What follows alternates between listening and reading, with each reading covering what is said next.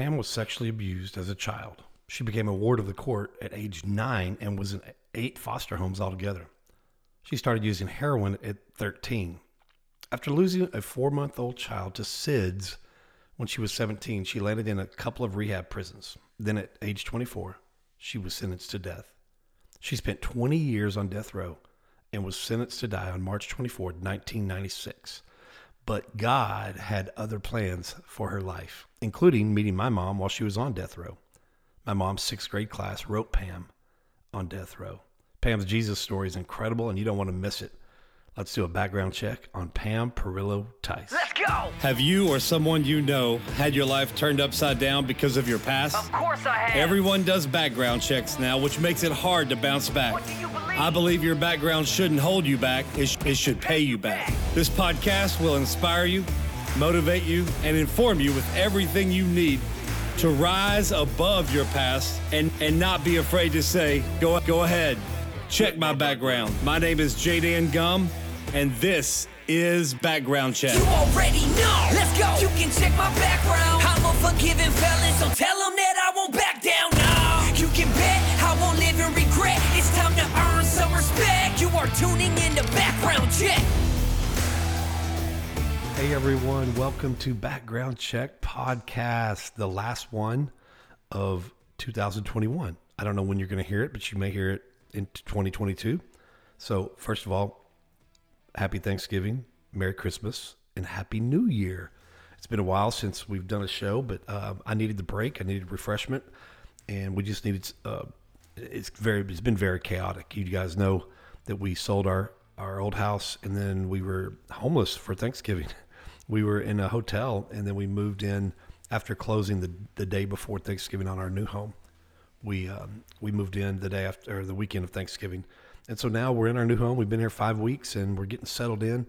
If it sounds a little echoey, it's because my new office doesn't have all the sound padding and absorbing things in it yet. So bear with me, but I've missed you guys. Honestly, I've missed sharing with you from my heart. I've missed sharing stories with you.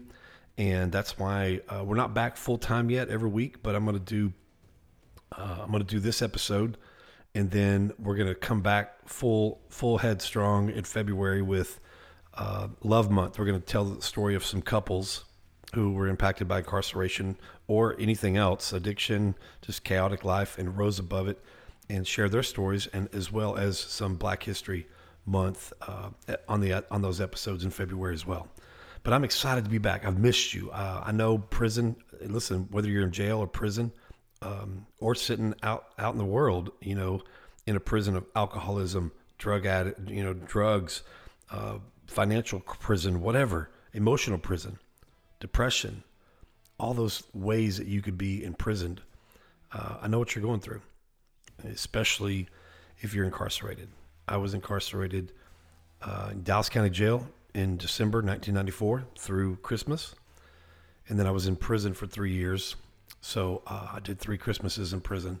So I know where you are. I know I know how it can get, how the devil can play tricks on your minds, how the prison can play trick on your minds, and just make you have a crappy season.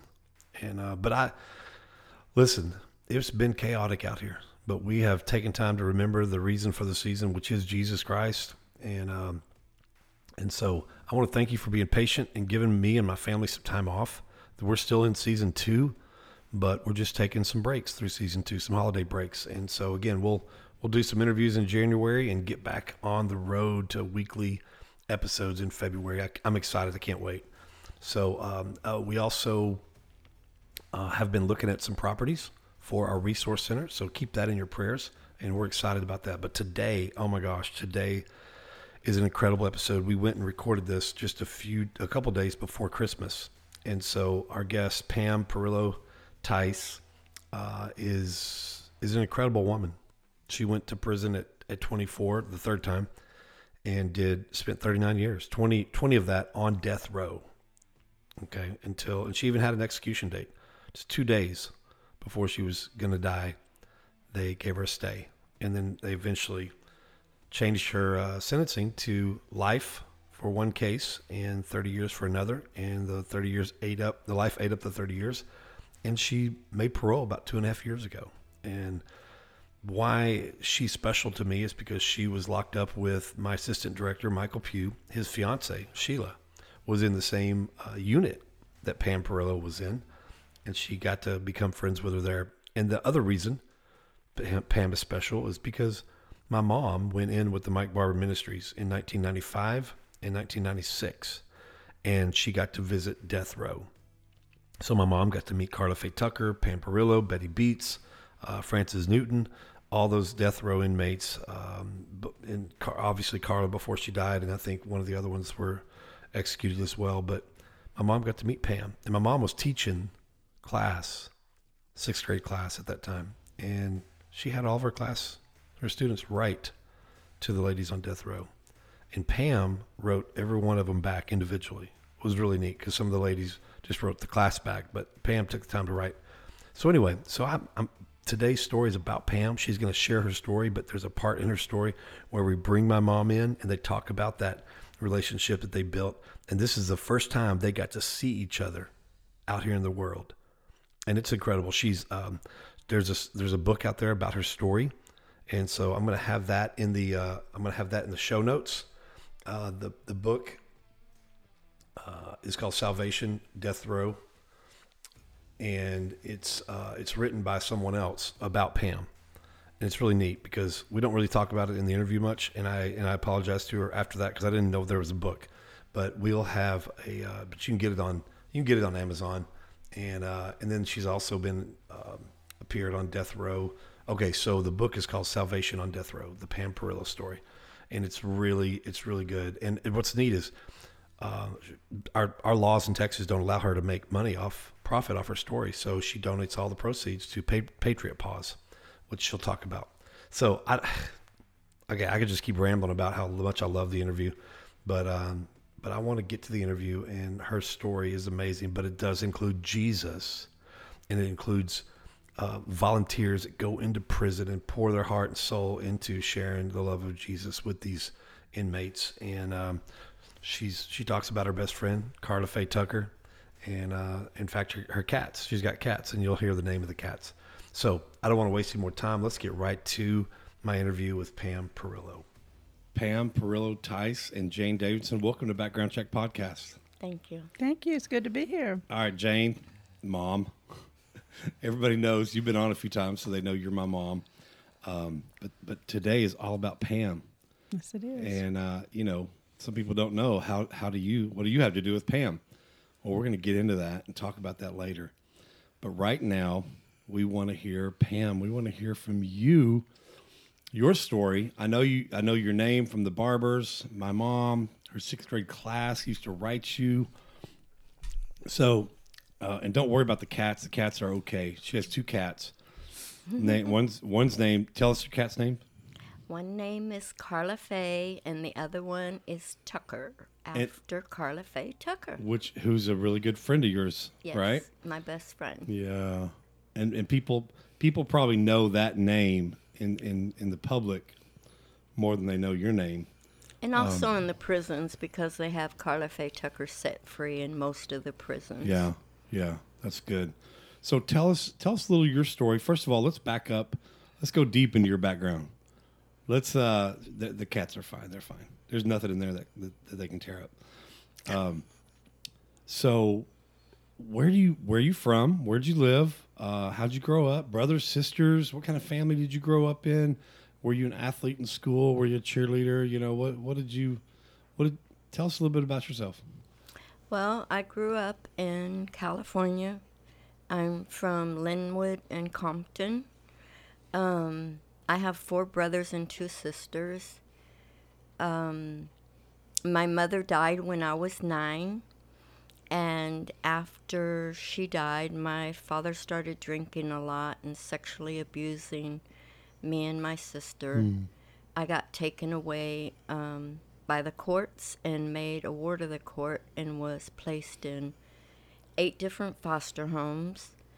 Some of them good, some of them not so good.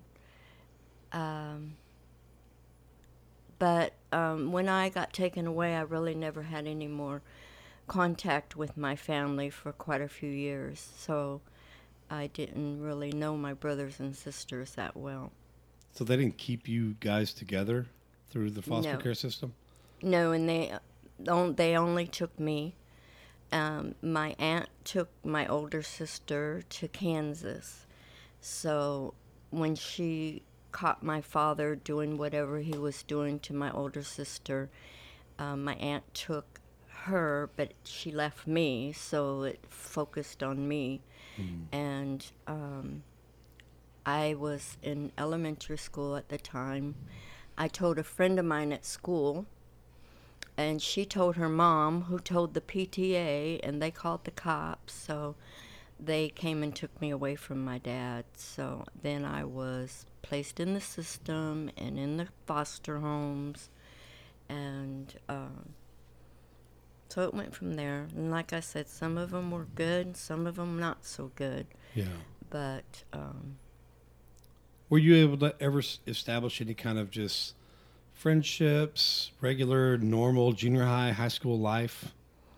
yes, I had a good friend that I grew up with. Her name was Renee Coleman, and she was a very good friend of mine, and I stayed at her house quite a bit. And so we grew up kind of together when I was there.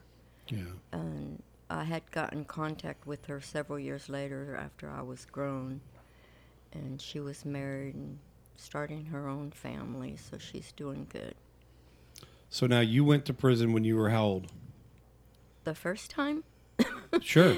I've been in prison 3 times. So Okay. All right. I went to prison for this crime that I was in there for in 1980 when I was 24 years old. 24. Okay. And you did 39 years 39 on that years. one. And so you're saying you went to prison even before that? Yes, in California, I started using heroin when I was 13 years old, and they have a prison there called CRC, and it's for nonviolent drug-related crimes. And I was found unfit as a juvenile and tried as an adult when I was 17. And they sent me to CRC, which I stayed there for 18 months and got out. And then How old were you then? I 17? was 18. 18? Okay. And I stayed out for a while, and I started using heroin again, and I got violated and went back on what they call a LP, which is just meaning violation. Yeah. And I went back, and I stayed 4 months on my violation, and then I got out again. And, of course, started using heroin again.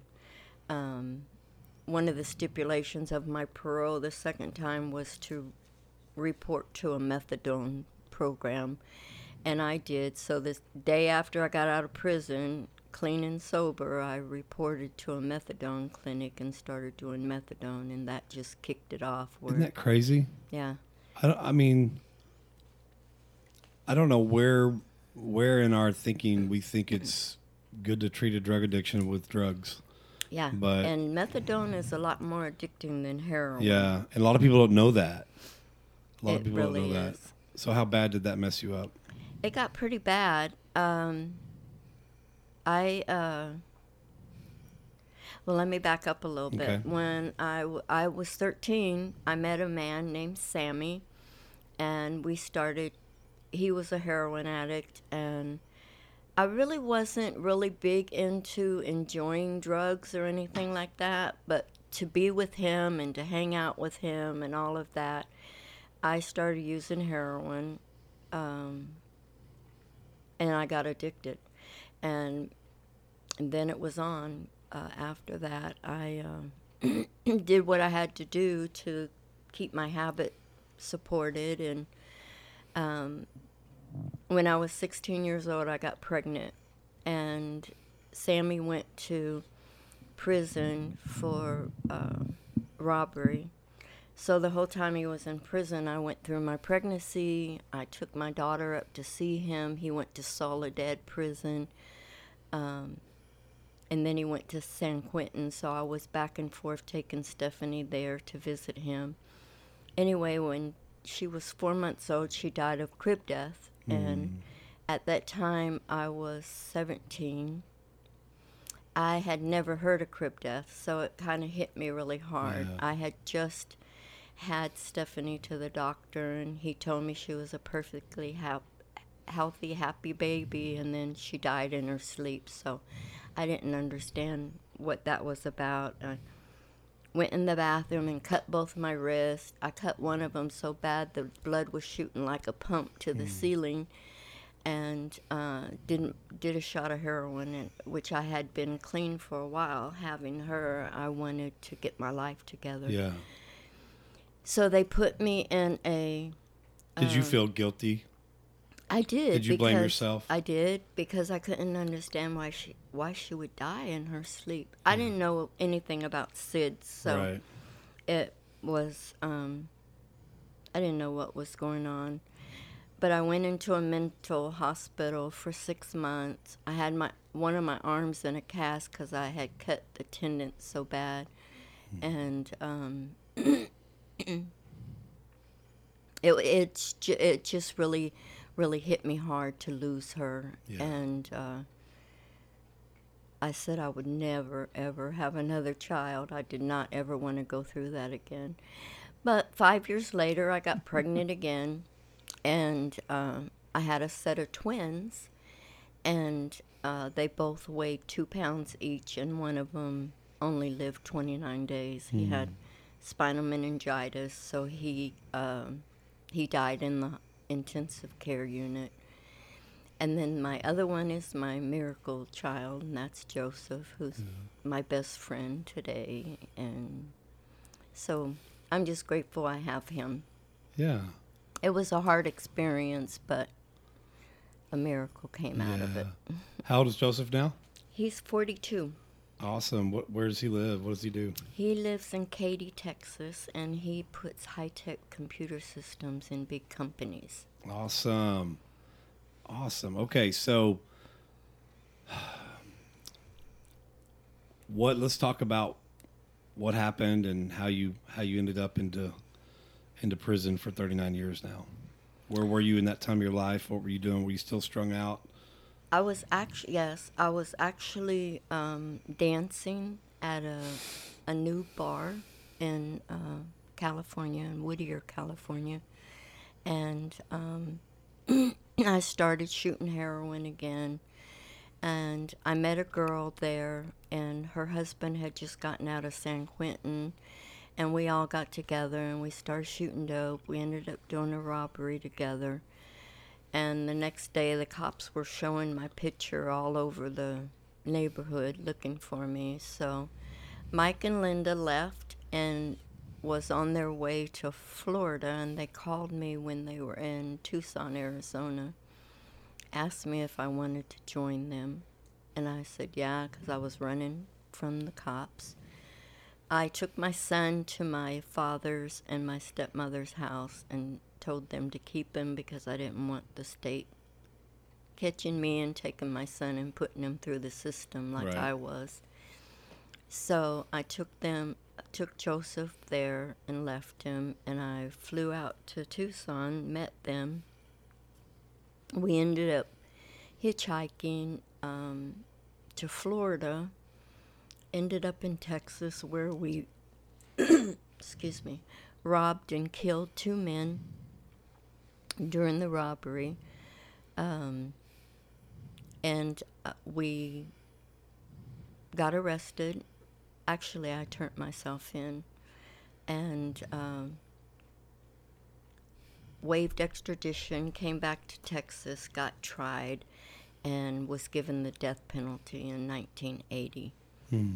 My co-defendant, his wife, turned state evidence against me and him, and Mike also got the death penalty, and she got 5 years probation.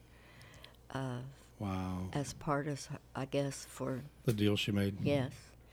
And, which was kind of crazy to me because she had more to do with the crime than I did, but... It's one of the I think one of the main problems with our justice system is that part right there, is the willingness of the prosecution to make deals just to get things done, and where the ringleader gets less time than the other people. And they both made me out to be the ringleader of the whole thing, which was okay. I, at the time, didn't really know anything about the death penalty. I thought when they gave it to you, they just took you out and lynched you to a tree or something. Yeah. You didn't know he was going to have to sit and wait for a long time? Yes. I went to death row in 1980. My case was overturned on a jury selection error in 1983. I went back. And what did that mean? It means that because there was an error during trial, they overturned my case, and they sent me back to court and tried me again. And what was the result of that? I got the death sentence again in 84. What did that do for you, to know that you'd already been sentenced to death once, and then you had a chance to go back and get retried, and then you got the same result? Well, I got the same results because the girl that was involved in my crime was the star state witness against me again. And the lawyer that I had was actually her lawyer, and her whole incident thing. Yeah. And so when they put her on the stand, he treated her as a friendly witness. Yeah. And every time I say, Jim, she's lying, ask her this, it's okay, Pam, don't worry, and just pat me on the hand. And she stood up on that stand and said that she believed that I and her husband both should die. And it was just bizarre because she had more to do with it than I did. But anyway, So did you, you'd already been locked up at what 4 years at that point? Yes, I was on death row from 80 to 83. What did that do to your mental state? I was pretty numb back then. I was young and pretty numb to everything that was going on. I really didn't. I learned a lot about the system and the courts through my second trial. Yeah. I learned a lot. When I went back to death row, I was there for a few more years, and I was given an execution date. And at that time, my family had paid for an attorney to file an appeal, and we lost. And after I lost this attorney, I didn't want to ask my family to put out any more money for attorneys. They had just paid $10,000 to this guy for this appeal, and so I wrote to the state bar, and they put me on a list for attorneys, and a great big law firm out of Houston, called Baker and Botts, took my case pro bono. Oh. And so I had these amazing, wonderful attorneys, and a lot of the people that worked on my case were law students doing internships at this law firm, and they did the best research. And then I had a ex-Fifth Circuit judge working on my case who had retired from the Fifth Circuit and went back to Baker and Botts. And so I had these really good attorneys, and through their research, they found that my fall partner was actually having an affair with my attorney. Oh, gosh. And was staying at his house during my trial when she was testifying against me, and he was my attorney. Wow. So my case, 12 years later, I had another execution date before this, and I came 2 days away from my execution before I got a stay. I was supposed to be executed Sunday, and that night I was reading my Bible, and I was reading through the Daily Bread, where you read through your Bible in a year, and I was on my 5th year of doing this through the Daily Bread. Anyway, Thursday night I was reading the Word, and I was reading in Psalms, and I got to Psalms 102, chapter 102, verses 19 and 20.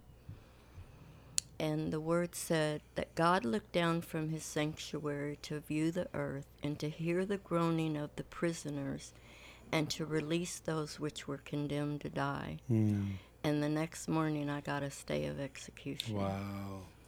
So I just knew that God wasn't through with me yet. Yeah. And that he had a reason for me to still be here. Yeah. And then my attorneys called and told me that the Fifth Circuit had overturned my case and gave the state 120 days to either try me, retry me, or let me go. And I went back to Houston, and the DA felt that because my case was so old, and actually Mike Barber was there with me, and Deanna, and I had 5 attorneys. And the DA just felt like because I was where I was at in my life at that time, and I had such good support from the community and Mike and everybody, that she wasn't going to do another trial. So she dropped my 2 capital murders down to 2 aggravated robberies and gave me life on one and 30 on the other.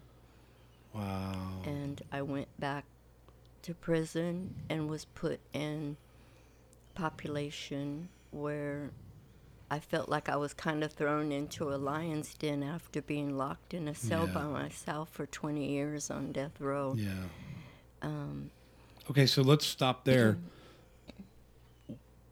Were you already serving the Lord at this point? And if you were, when did that happen? When did you give your heart to the Lord?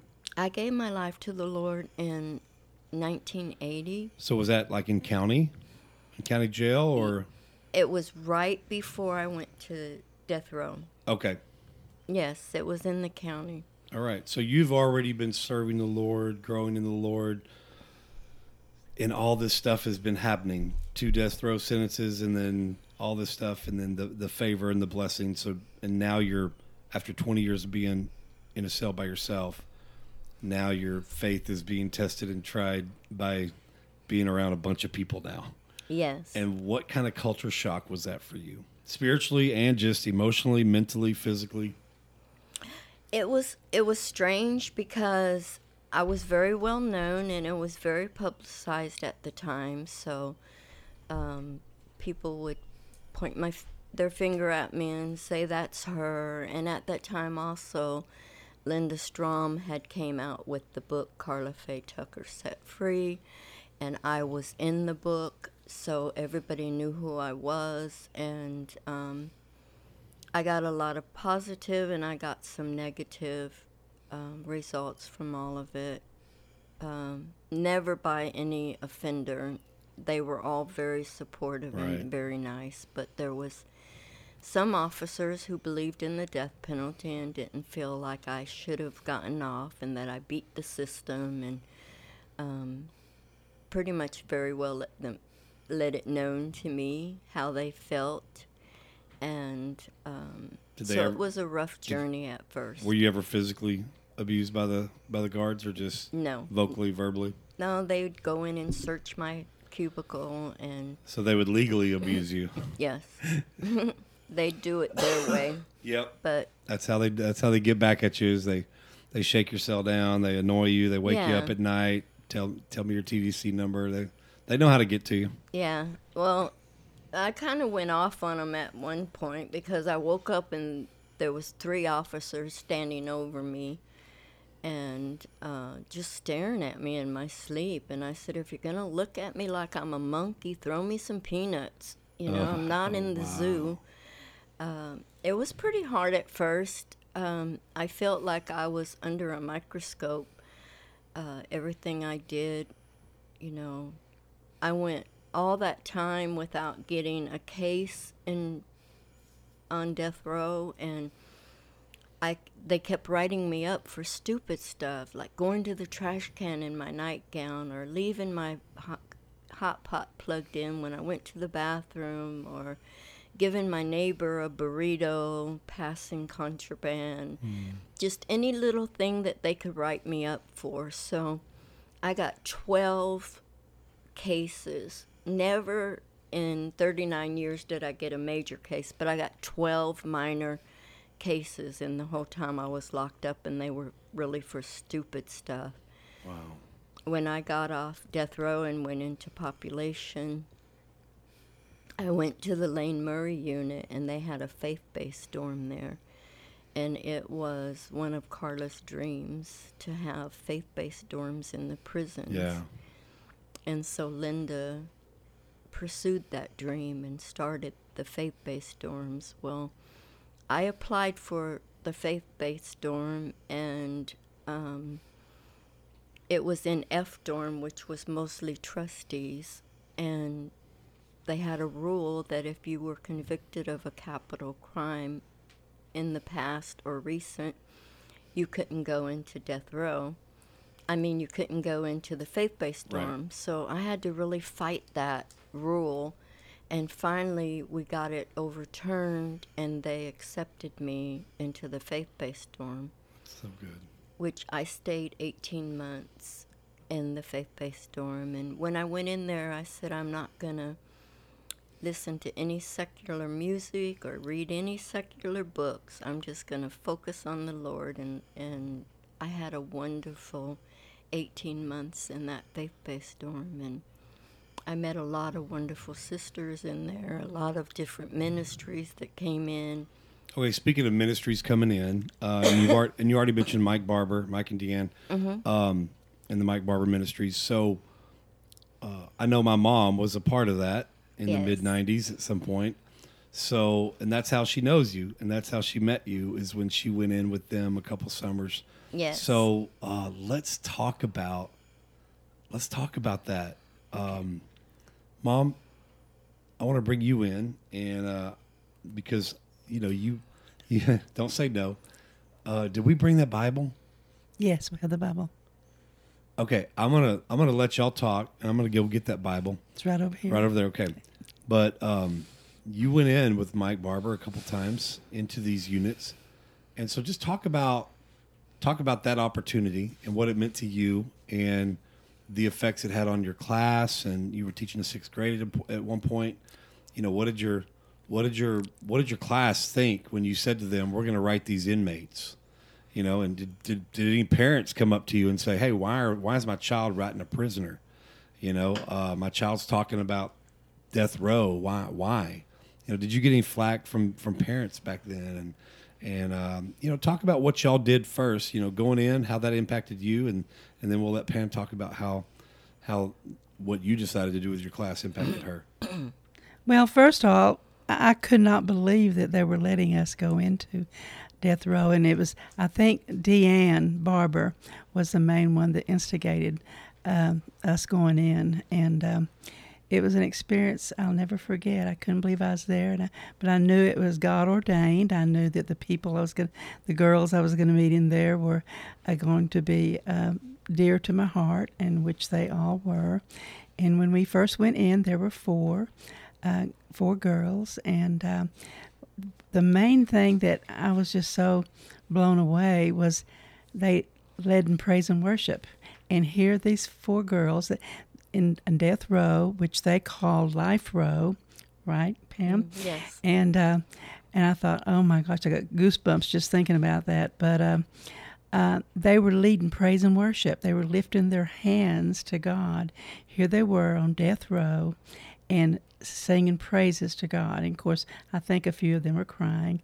I think Carla Faye, she did, and Pam did, and it was just a very moving time in my life. And I went in 2 times with Deanne, and one time we went in and had dinner with them, and the girls had their own garden, right, Pam? Yes. They had, I can't even remember what it was now, but we ate these vegetables from their garden, and I guess we ate something from the cafeteria too, I don't know.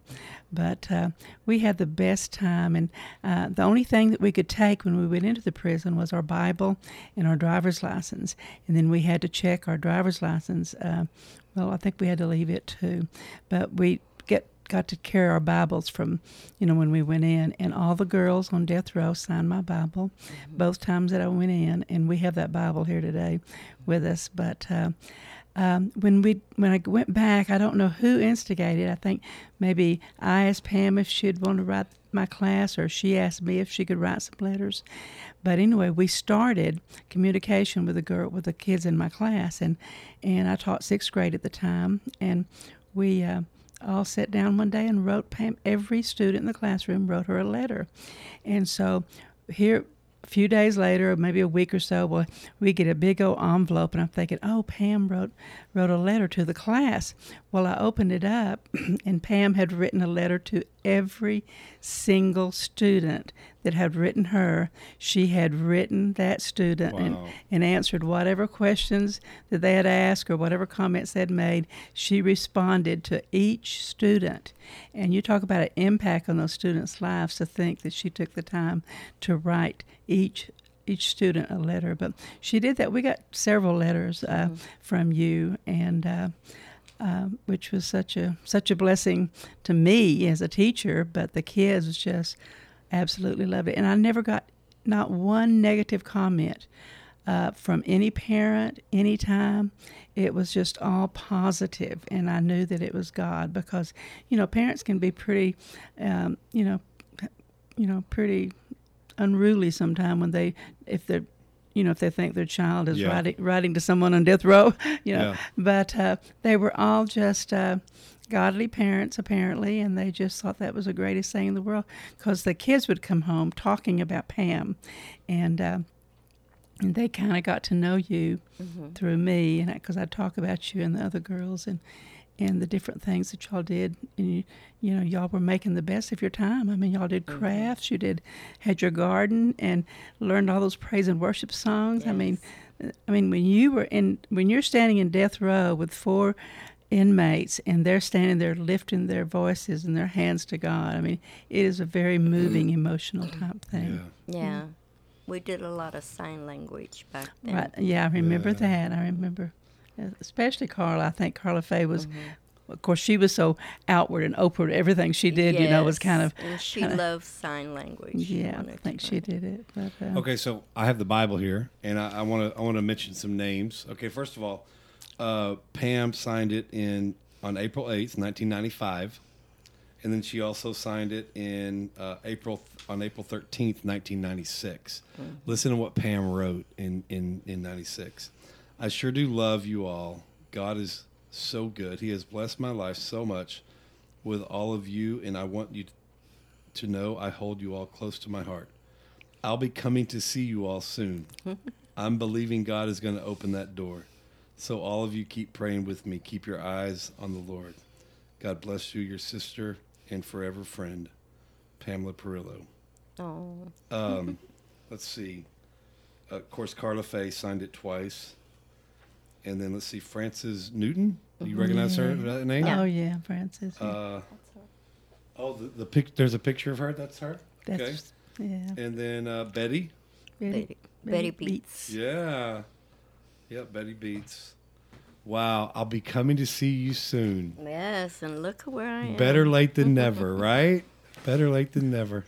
I would like to post this on my Facebook and put a call out to anybody that was in the 6th grade class that year to, we got to. Yes. of course I know I told Deanne that, the last time I had planned a trip down, I had told Deanne, I said, I'm going to see Pam. And she just thought that was the greatest thing in the world. Then I didn't end up going. But now that I came, well, I can tell her again. Maybe she can contact Brittany and tell me some of the names. I can't even remember some of the names of the students that were in that classroom. But I'd like for them to see your picture and know that you're out and still think about those letters that they wrote to you and, of course, you wrote to them. And I know... Pam, what kind of impact did that have, getting letters from all those kids? Because I know when I first got into prison, my mom was working for a retirement center. And the first Christmas I was locked up, that whole week, my name was called out for mail call 100 times. Yeah.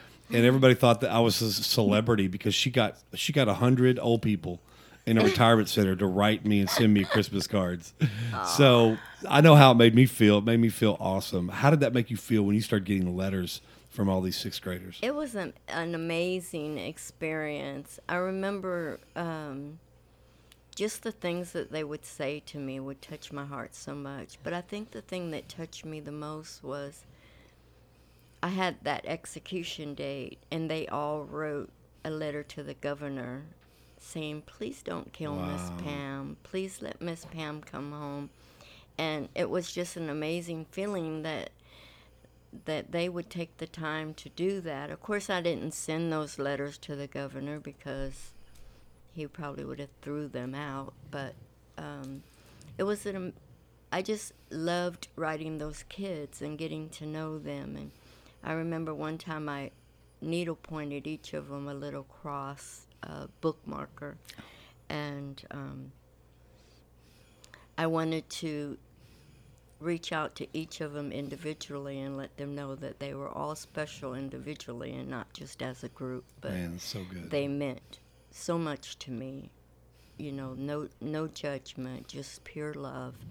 And I just loved getting to know Jane and her even opening that door for me to write to those students was an amazing thing for her to trust me to make everything turn out the way that it did. Yeah. And Jane has always just shown so much love toward us, and it meant so much for her to come in. And I remember we had made burritos that night that you came in and took the tomatoes and the banana peppers and all of the vegetables out of our garden and made those burritos for them. And we had an amazing warden, too, to even allow the death row inmates to because that would not normally happen at any unit. So, but they let us come out and go into our day room, and I still call my living room a day room sometimes. So I got to go to the day room. But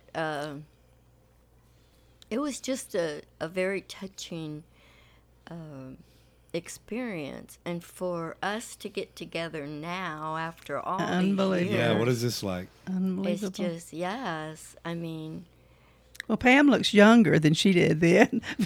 Probably I was so stressed out in there. You're beautiful, Pam. Thank you. I'm so glad because you also know a mutual friend named Sheila. And just met Sheila, and that's how all this came about. I know. Sheila mentioned she was, I can't even remember how she said your name brought up. I came into the Murray unit. I think we figured it was in either 2013 or 2014, and I spoke. And Sheila remembered Forgiven Felons, and so she contacted us when she got out. She got out on my birthday, January 21st. She got out in 2020. And then she got involved with Forgiven Felons. And then she started dating, our assistant director. And now they're engaged. And it somehow, some way, I don't remember how we were talking about the fact that she knew you. And, well, it was at the party at your house. And she had mentioned being in the unit. What was the unit y'all were in together? Lane Murray. Yeah. Okay.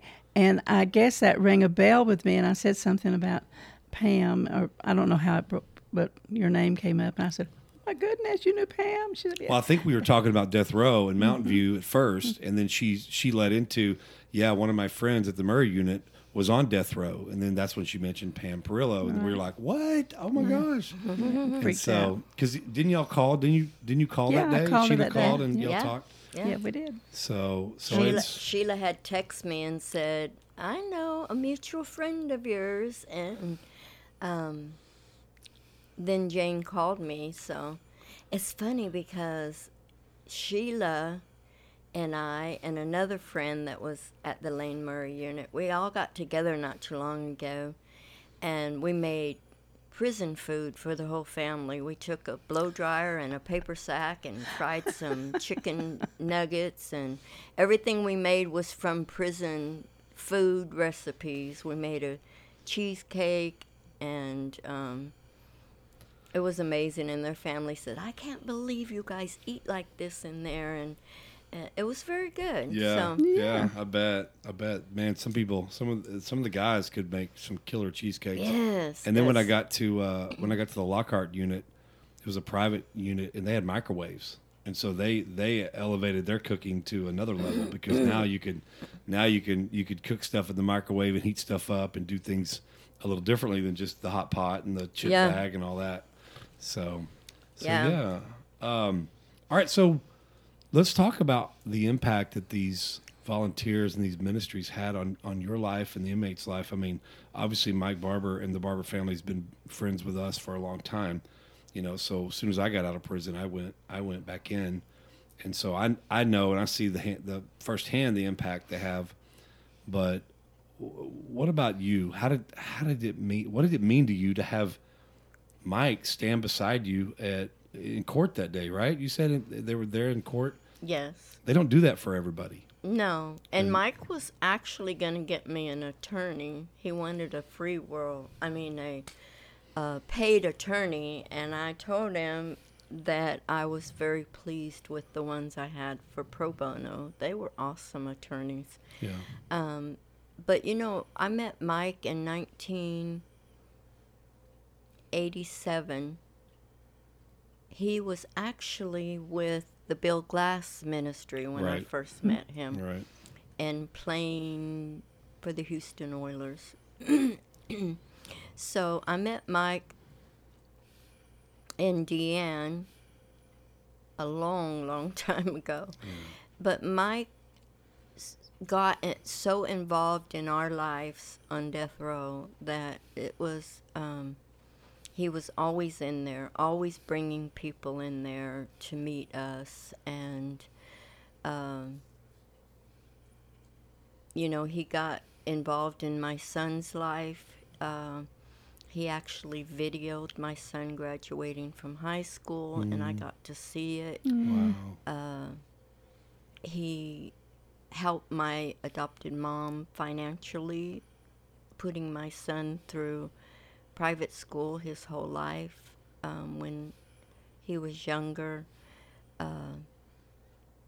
he's always been in private school, and then he went to Baylor for a year and transferred to A&M, and that's where he graduated. But Mike has always been a part of my family's life, and it's had a huge impact on our lives. And What kind of impact did he have on the units when he came into the units? Obviously, we already talked about what impact they had on death row, but when you were in general population, don't know if you, obviously, I think you probably heard them maybe at the Lane Murray unit or other units. What kind of impact did they have on all the inmates, just the general population as a whole? Oh, God, when Mike would come in, he'd have posters all over the units of different celebrities, different athletes he was bringing in. It was a very big thing. He always set up a tent at the Mountain View unit. And even when I was still on death row and Mike would set up the tent out in the field, he ran cords all the way over to death row so we could watch it live on our TV. Oh, wow. So we were a part of everything. And when I left Mountain View and I went to the Lane Murray unit, I was actually able to go to the services in person in population. And back then, Isaac was preaching. Isaac Petrie. Yeah, Brandon was preaching, and his daughters were dancing, and Mike and Deanne would always come in and do interviews and special Bible studies, and it was awesome being a part of it in person out there in population. Yeah. So. So when you made parole, you've been out for 2.5 years now, and you total on this last sentence 39 years. I did 39 flat.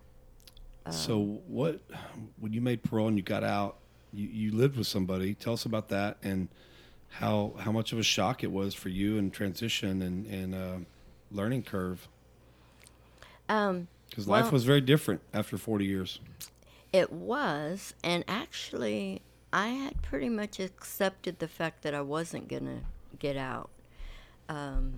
I had been up for parole, I think, 7 times. And one of the commissioners told me, well, Perillo, if you never go home, just thank God you're breathing. And I knew I wouldn't get out with him. And really, when I got this last attorney, Alan Place, out of Gatesville, I had accepted a plea bargain of life on one and 30 on the other. And it was supposed to be running concurrent. Well, the attorney that I got said it wasn't. It was stacked. And that I would have to parole out on one before I even started the other one. Well, at that point, I had just accepted, okay, this is going to be my life. Yeah. And then I got a letter from him saying that he got TDCJ to have my life eat up the 30, and I was just doing life, and I was eligible for parole on that life sentence.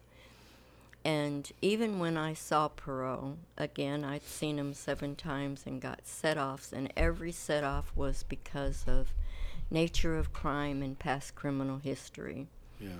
And my nature of my crime was never going to change, and my past was never going to change. Yeah. So they were going to keep putting me off for that. So, and this new attorney that I got, he knew the parole board. He actually got a meeting set up where my adopted mom, my son, Shannon and Lewis, the people I paroled home to, had a face-to-face with the commissioner. And when they did, they were in there for like 45 minutes with the commissioner talking about me and the changes I had made and the things I was doing in prison. And the commissioner said, well, I think I need to go meet Miss Perillo in person and talk to her. So I kept waiting to get a lay-in to go see the commissioner, and I never did. And so I got a JPay in the mail from Lewis, who I call my little brother, San and Son. And it said, congratulations, sis, you got a FI1. Wow. And I about laid down there in the hallway and just died. Wow. I wasn't expecting that at all. And so a FI1 means you're going to go home within 35 to 45 days. Oh. And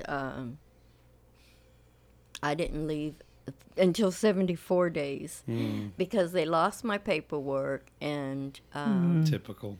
Yes, and I kept thinking, I had a really good friend that did 35 years in prison. She made parole, got dressed out to go home and everything, and then they came in and said she was being protested. Wow. And dressed her back in prison clothes. And so that kept going through my mind. Okay, did they change their mind? I kept calling Shannon and saying, does it still say on the computer that I have a FI1? And she says, yes, nothing's changed. Well, 74 days later, they gave me a date to go home, and my son came and picked me up with Shannon and Lewis. And I couldn't believe it until I was actually in that car driving away. Yeah, I bet. And it was just crazy. I mean, sometimes still today, I can't believe that I'm out here because I never expected it. But again, So what's life been like since you've been out, and how did it line up with your? Once you knew you were going home, I'm sure you had expectations. So how did reality match up with your expectations, and how's it been since you've been out? You've been out about 2.5 years. yes. I wasn't expecting it, of course, but I got locked up in 1980, and the world had changed. They had They had cell phones and The cat just scratched her. and Getting feisty. computers, and Is that Carla Faye or is that Tucker? that is Carla Faye, and she acts just Get like over Carla here. Faye. Get over here. But the world had changed. I knew nothing about technology. My son bought me a cell phone, an iPhone, which I didn't know nothing about phones. And then he bought me a laptop. He got me a little refrigerator to go in my room, a microwave, a coffee maker, all of this stuff, and I didn't know how to use it. So Lewis was very helpful. Shannon and Lewis were very, very helpful when I first came home. I mean, everything that I experienced, these people were amazing and patient, and I was on a leg monitor as well as a GPS box where I couldn't leave the house without having it on my schedule. And I had a certain time to be there and a certain time to be home. And Do you feel like that held you back in any way, shape, or form from becoming more of a productive citizen? I think that it was hard because I couldn't go to anybody's house. I couldn't go to a restaurant to eat. The first parole officer I had wouldn't even let me go out the door on the balcony of the house. Of the house. And so it was everywhere I'd go. I was upstairs. My GPS home box was upstairs. If I was downstairs on a blender, the box would be going off. It was beeping. Yeah. And my parole officer would be calling, "What's up?" And I'd say, "I'm downstairs." It was kind of crazy because I was so afraid of getting violated for anything. Yeah. I had a warrant put out on for my arrest, and I had to go into the hospital to have a procedure done, and they put me to sleep. Well, I had told my parole officer I was doing this, so she said to give Shannon the GPS box out in the waiting room, and if it went off, just to press the acknowledge button, which she did, and it went off 3 times. Well, I went to see parole 2 days after I got out of the hospital, and my parole officer said, "Now don't get upset. Don't worry, it's going to be pulled. The governor's office is on us, because why is this ex-death row inmate have a warrant out for her arrest?" And they said that the command center tried to call my phone and I didn't answer it. I was under anesthesia. Yeah. How was I going to answer it? Right. So they put a warrant out for my arrest, which they did pull. But this was on a Thursday, and they didn't pull the warrant till Monday. So I could have been arrested at any If point. you'd have been out, yeah. And so it was kind of scary. I didn't want to go back to prison for stupid stuff. Yeah. And I'm so on this parole thing. I don't go spend the night somewhere without letting my parole officer know I'm going to be somewhere for this weekend, or I can't leave the state of Texas. So, Right. but if I go to Temple to stay at Linda's ranch or something for Discipleship Unlimited, I let them know. I was on real strict, high-level parole the first couple years. So just recently, they dropped me down to minimum. So I see good. my parole officer like every 2 months. That's awesome. I have a phone call with them. I barely go in the office. If they call me and tell me I'm on a random UA list, I go straight in and do it all my fees are constantly paid up.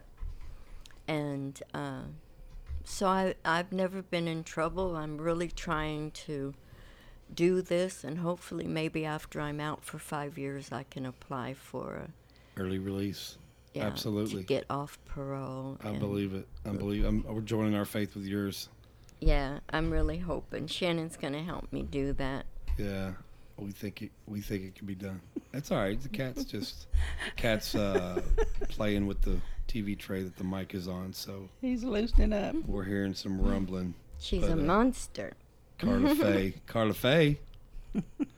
She's such a cute cat. We need to get a picture of all y'all with the cats and my mom. Yeah. So what has having a relationship with Jesus meant for you through all of this? What is oh my God. that relationship done for you? You know, my beginning with my relationship with God was, you know, kind of hard because I didn't, you know, I have been in so much trouble my whole life. Since I was 9 years old and got taken from my dad, I've been in and out of prisons and jails and foster homes and recovery programs, and just kind of been a runner my whole life. And so, you know, you go to jail and you pray, God, get me out of this and I'll never do it again. And you go right back out there, and the same day you're doing the same stuff. You know, that was my relationship with Christ growing up, you know, and making promises that I couldn't keep, or making promises just to get what I wanted. And so until I really gave my life to the Lord and opened my heart for His change in me, I was always playing games. So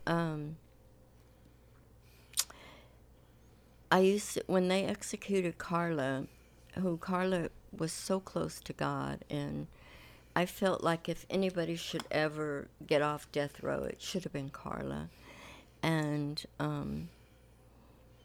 I was always in the background, still thinking I was the rebel, you know, like I was too bad for anything.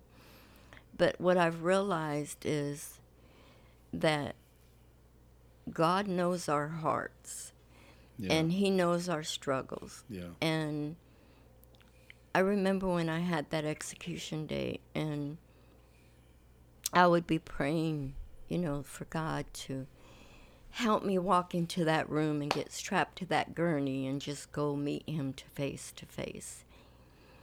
The hardest thing for me during that period was that the media reports your last words, your last meals, your last breath, and not everybody knows the time, the place, and the how of how they're going to die. Yeah. And so I just kept praying that God would help me through that. I was so tired of that emotional roller coaster in my life of just one court would give me hope, the next court would knock me down. And so I just had to learn to leave it at the feet of Jesus and know that He was going to bring me through whatever I was going to go through. Amen. And just have that peace. And sometimes as a human being, it's hard.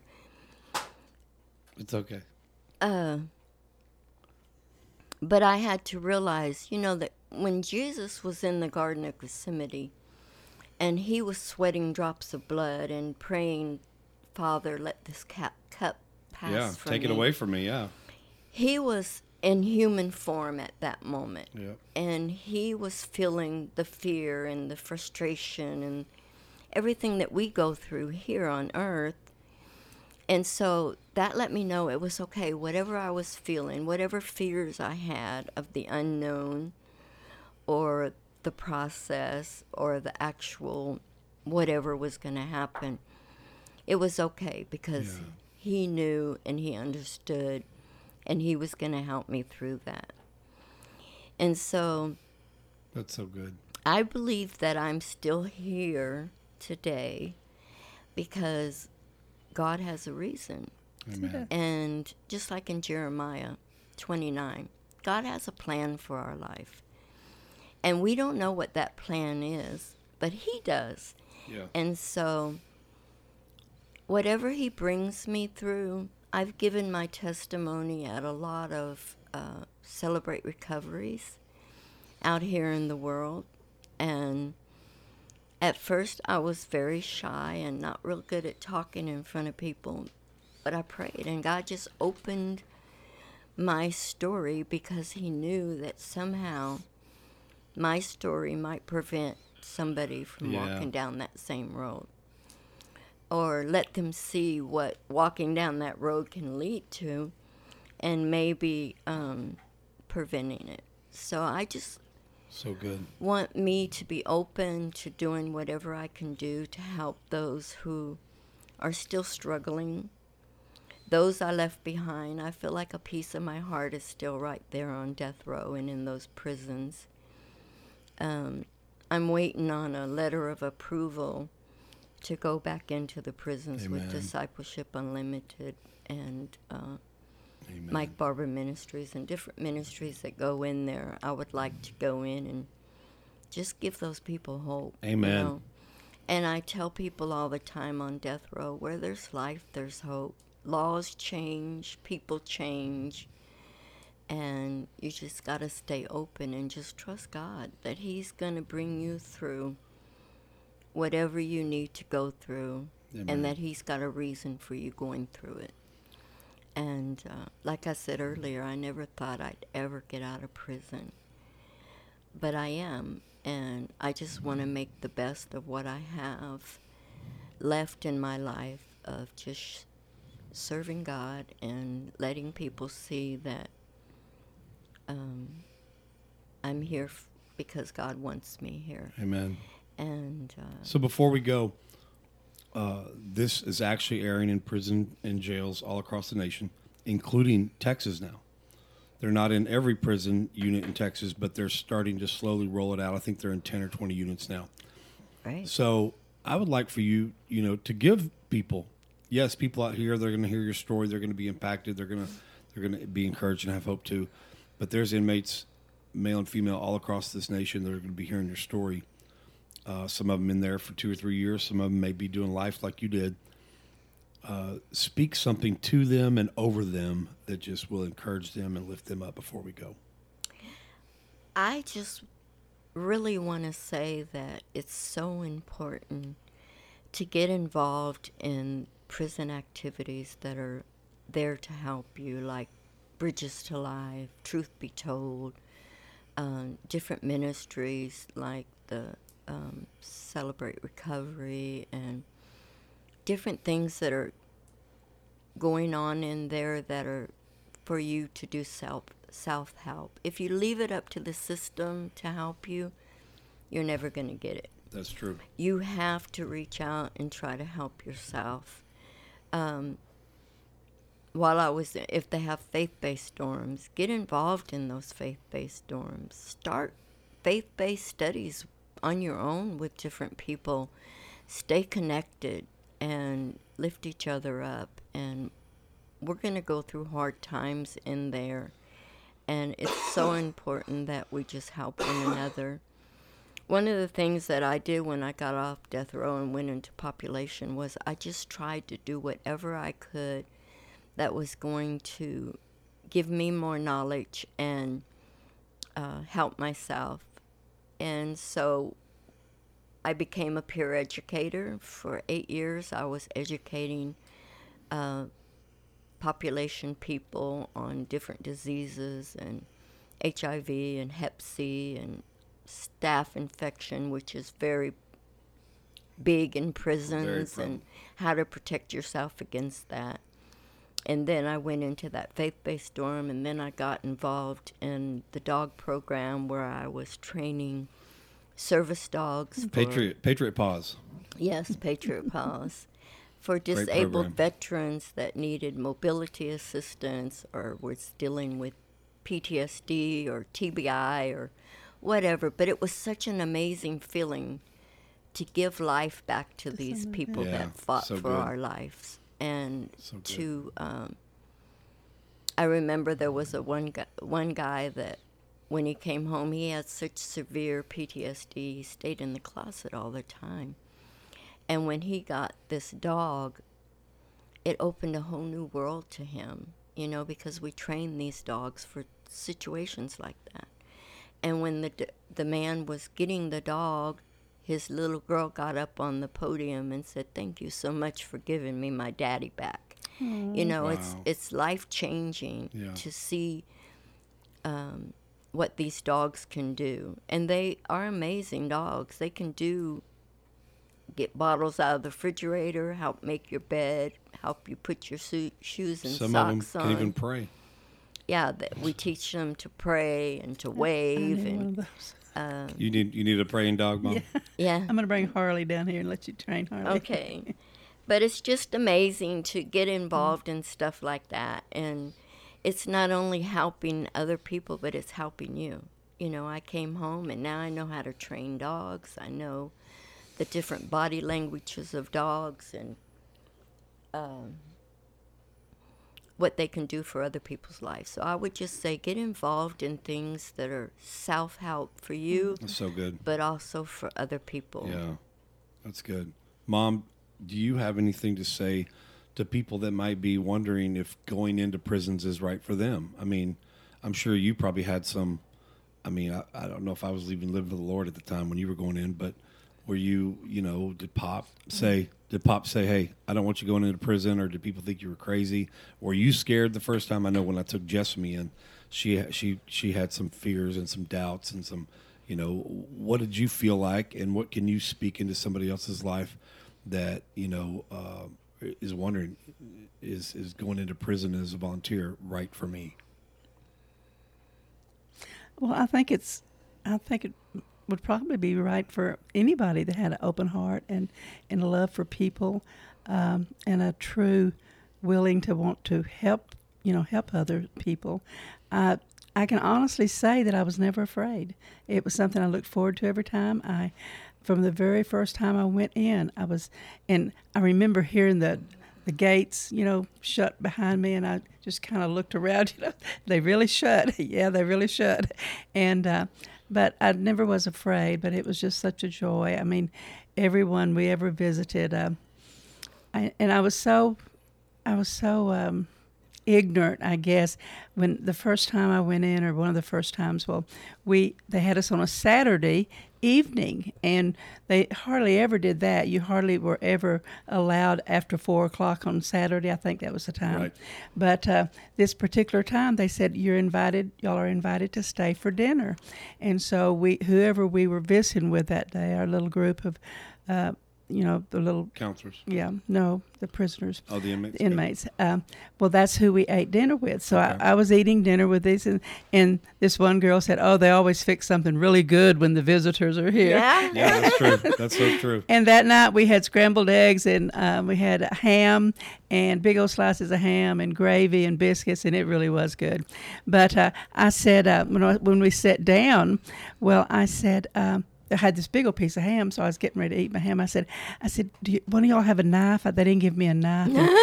And they started laughing, and they looked at me, and they said, they kind of frown on giving us knives in here. Yeah. And I found out later that particular girl, that was, well, I won't go into her crime, but that knives were involved. And but it's just, I mean, I never met an inmate that I really didn't love, or I never saw anyone that was really mean to me, or and I know, a lot of times when you go into the women's prison, you think a lot of them are men because of the way they wear their haircuts and everything.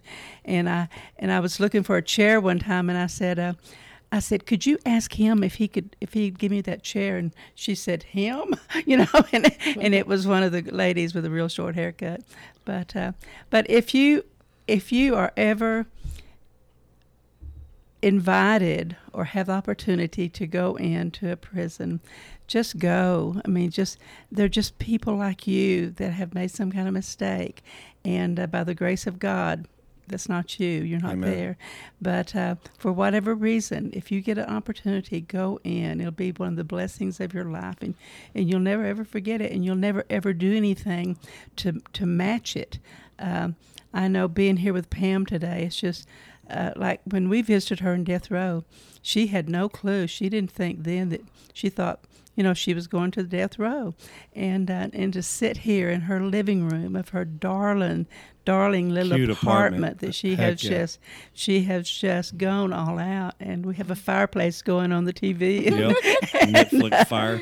and we have snow globes, and we just have. I mean, it's just been a wonderful Got her opportunity. front yard and porch all decorated. Absolutely. It's beautiful. And Pam, thank you for allowing us to come. Thank you. Thank Thank you been for your really- story, Pam. Yes. One of the things that you mentioned in there, that the reason you kept getting denied parole really is the essential, is the heart of the gospel. Mm-hmm. You said that our society, our government, said because of the nature of your crime, and what else did you say? The past criminal. The past criminal history and the nature of your crime, we're going to deny you parole. And you said, you made it very clear, those two things were never going to change. Never. What's in the past, you can't change, so it's going to always have happened. The nature of it's not going to change. The history of it's not going to change. So when does it really change? Like, when do they realize that this person has changed? And I don't think even after they give parole that they believe we're changed people. No. They really don't. They still look at us as alcoholics, DWI people, murderers, drug addicts. They still always will hold our past and the nature of our past against us. And that's what I love about Jesus. He doesn't. He doesn't. He doesn't. No. He doesn't. He likes to use our past as leverage to advance the kingdom of God through testimony of his mercy and his grace. And that's what society and our government wants to use our past to hold us back. But Jesus wants to use our past to launch us forward into Right. the kingdom. And that's what we say at Background Check Podcast. Your past shouldn't hold you back. It should pay you back. And every time you get to share your story somewhere, your past is paying you back. Right. And so I want to thank you, Mom. Thanks for taking the trip with me. Thank you so much for sharing your story. And is there anything else you want to share? Say hi to anybody or anything before we go? I just want you all to just keep focused on Jesus and know it doesn't matter what those guards think about you. That's right. When those volunteers come in, they're giving up their time, and only because they love you and they want to reach out to you. And I can't even tell you the amazing relationships I've acquired through those different ministries that came in, and that I'm still in contact with today. And just plug in. It doesn't matter what anybody else thinks about you. It's what you think about yourself and what God thinks about you. And Amen. nothing else matters. How can our listeners keep you in prayer? Just keep praying that I continue on my journey that God has me on, and that I'm doing it for his kingdom. And I can't even tell you what it feels like to live out here by myself. I've never lived alone in my life. Do you It's still wear just- shower shoes in the shower? No. Because you don't need to, right? I take baths too. There you I go, haven't had there in you a go. bathtub. That's But, awesome. Yeah. I love my little house. I just it's love beautiful. It is darling. It's And- beautiful. my yard and just That's stay great. plugged in and Amen. remember that God has a purpose and a plan, and he's working on it. Just give him time. Amen. Thanks again for being here. Thank you, Mom, for joining us. Pleasure. All right. We'll see y'all. Okay, bye. Okay, man, I could talk forever on some final thoughts on this episode, but I'm not going to talk forever. But I want to highlight a couple things that Pam said and that we talked about. She said that she didn't think she was ever going to get out because the reasons they were denying her parole were criminal history, past criminal history, and nature of offense. And those two things will never change. We can't change the past and undo the criminal offense. We can't undo the nature of the crime. and we can't undo the past. So, and she honestly thought because of that, and honestly, if that's what they're going by, then they should have never let her out. They should have never let me out, because of the nature of my crimes, which were all DWIs in my past criminal history. So there's definitely some work to do on the rubric of parole acceptance and denial. But the good thing about it is that Jesus doesn't hold our past against us. He knows the nature of all of our crimes. He knows the nature of all of our sin. And he knows our past sinful history. Yet he still says, in contradiction to society and churches and some even some of our family, he still says, I know you, I fully know you, but I still fully love you and fully apply my grace and mercy to your life.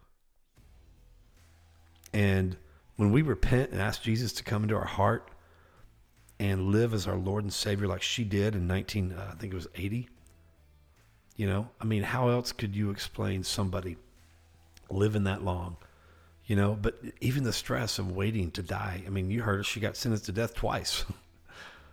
And she was just ready. She was praying, Lord, give me the strength to get strapped to that gurney and meet you face to face. But God had other plans for her.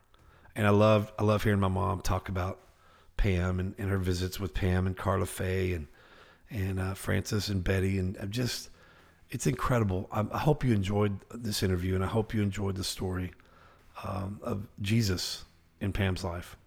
And being a volunteer in prison, whether it's just going in once every so often with a ministry like Mike Barber or Bill Glass, or you want to go and start your own prison ministry where you go in weekly or monthly, it's all worth it. It's all worth it.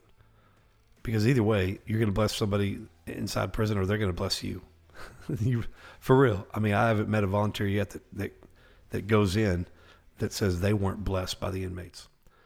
But I want to pray over Pam and my mom and all you that are inside prison, inside jails, and even outside here in the world that maybe find yourself in a prison, emotional prison, psychological prison, financial prison, whatever it is. You may think that because of your financial past and the nature of your financial sin, you may never be debt free. That's a lie. You may think because of your past, criminal past, or a past in your childhood that you had nothing to do with, sexual abuse or whatever, that you'll never be able to do this. That's a lie. You'll never be able to have joy because of your past depression. That's a lie. You'll never be able to have a relationship and be intimate with someone because of your sexual abuse past. That's a lie. You may think like me, that you may never be able to have a special significant other like I did. I did not deserve Jess to be my wife because of my sexual past. That was a lie. So this Christmas and this New Year's, I want you to apply what God gave us through the birth of his son, Jesus Christ, to your life, and walk in that resurrection power, the power to save through him coming and the power to resurrect by him raising from the dead. And you got this, whether you've been in prison for 2 years or 39 years like Pam. You can be set free. Listen, I'm going to put, like I said, the name of her book is Salvation on Death Row, the Pam Perillo story. I'm going to put some pictures on the website, the show page, so go check them out. And pictures of her cat, Carla Faye, and Tucker. And hope you have some fun with that. But let me pray over Pam. Let's pray over Pam together. If you're sitting in your cell or wherever you are, let's just join with me and pray over Pam. Father, in Jesus' name, I thank you for Pam.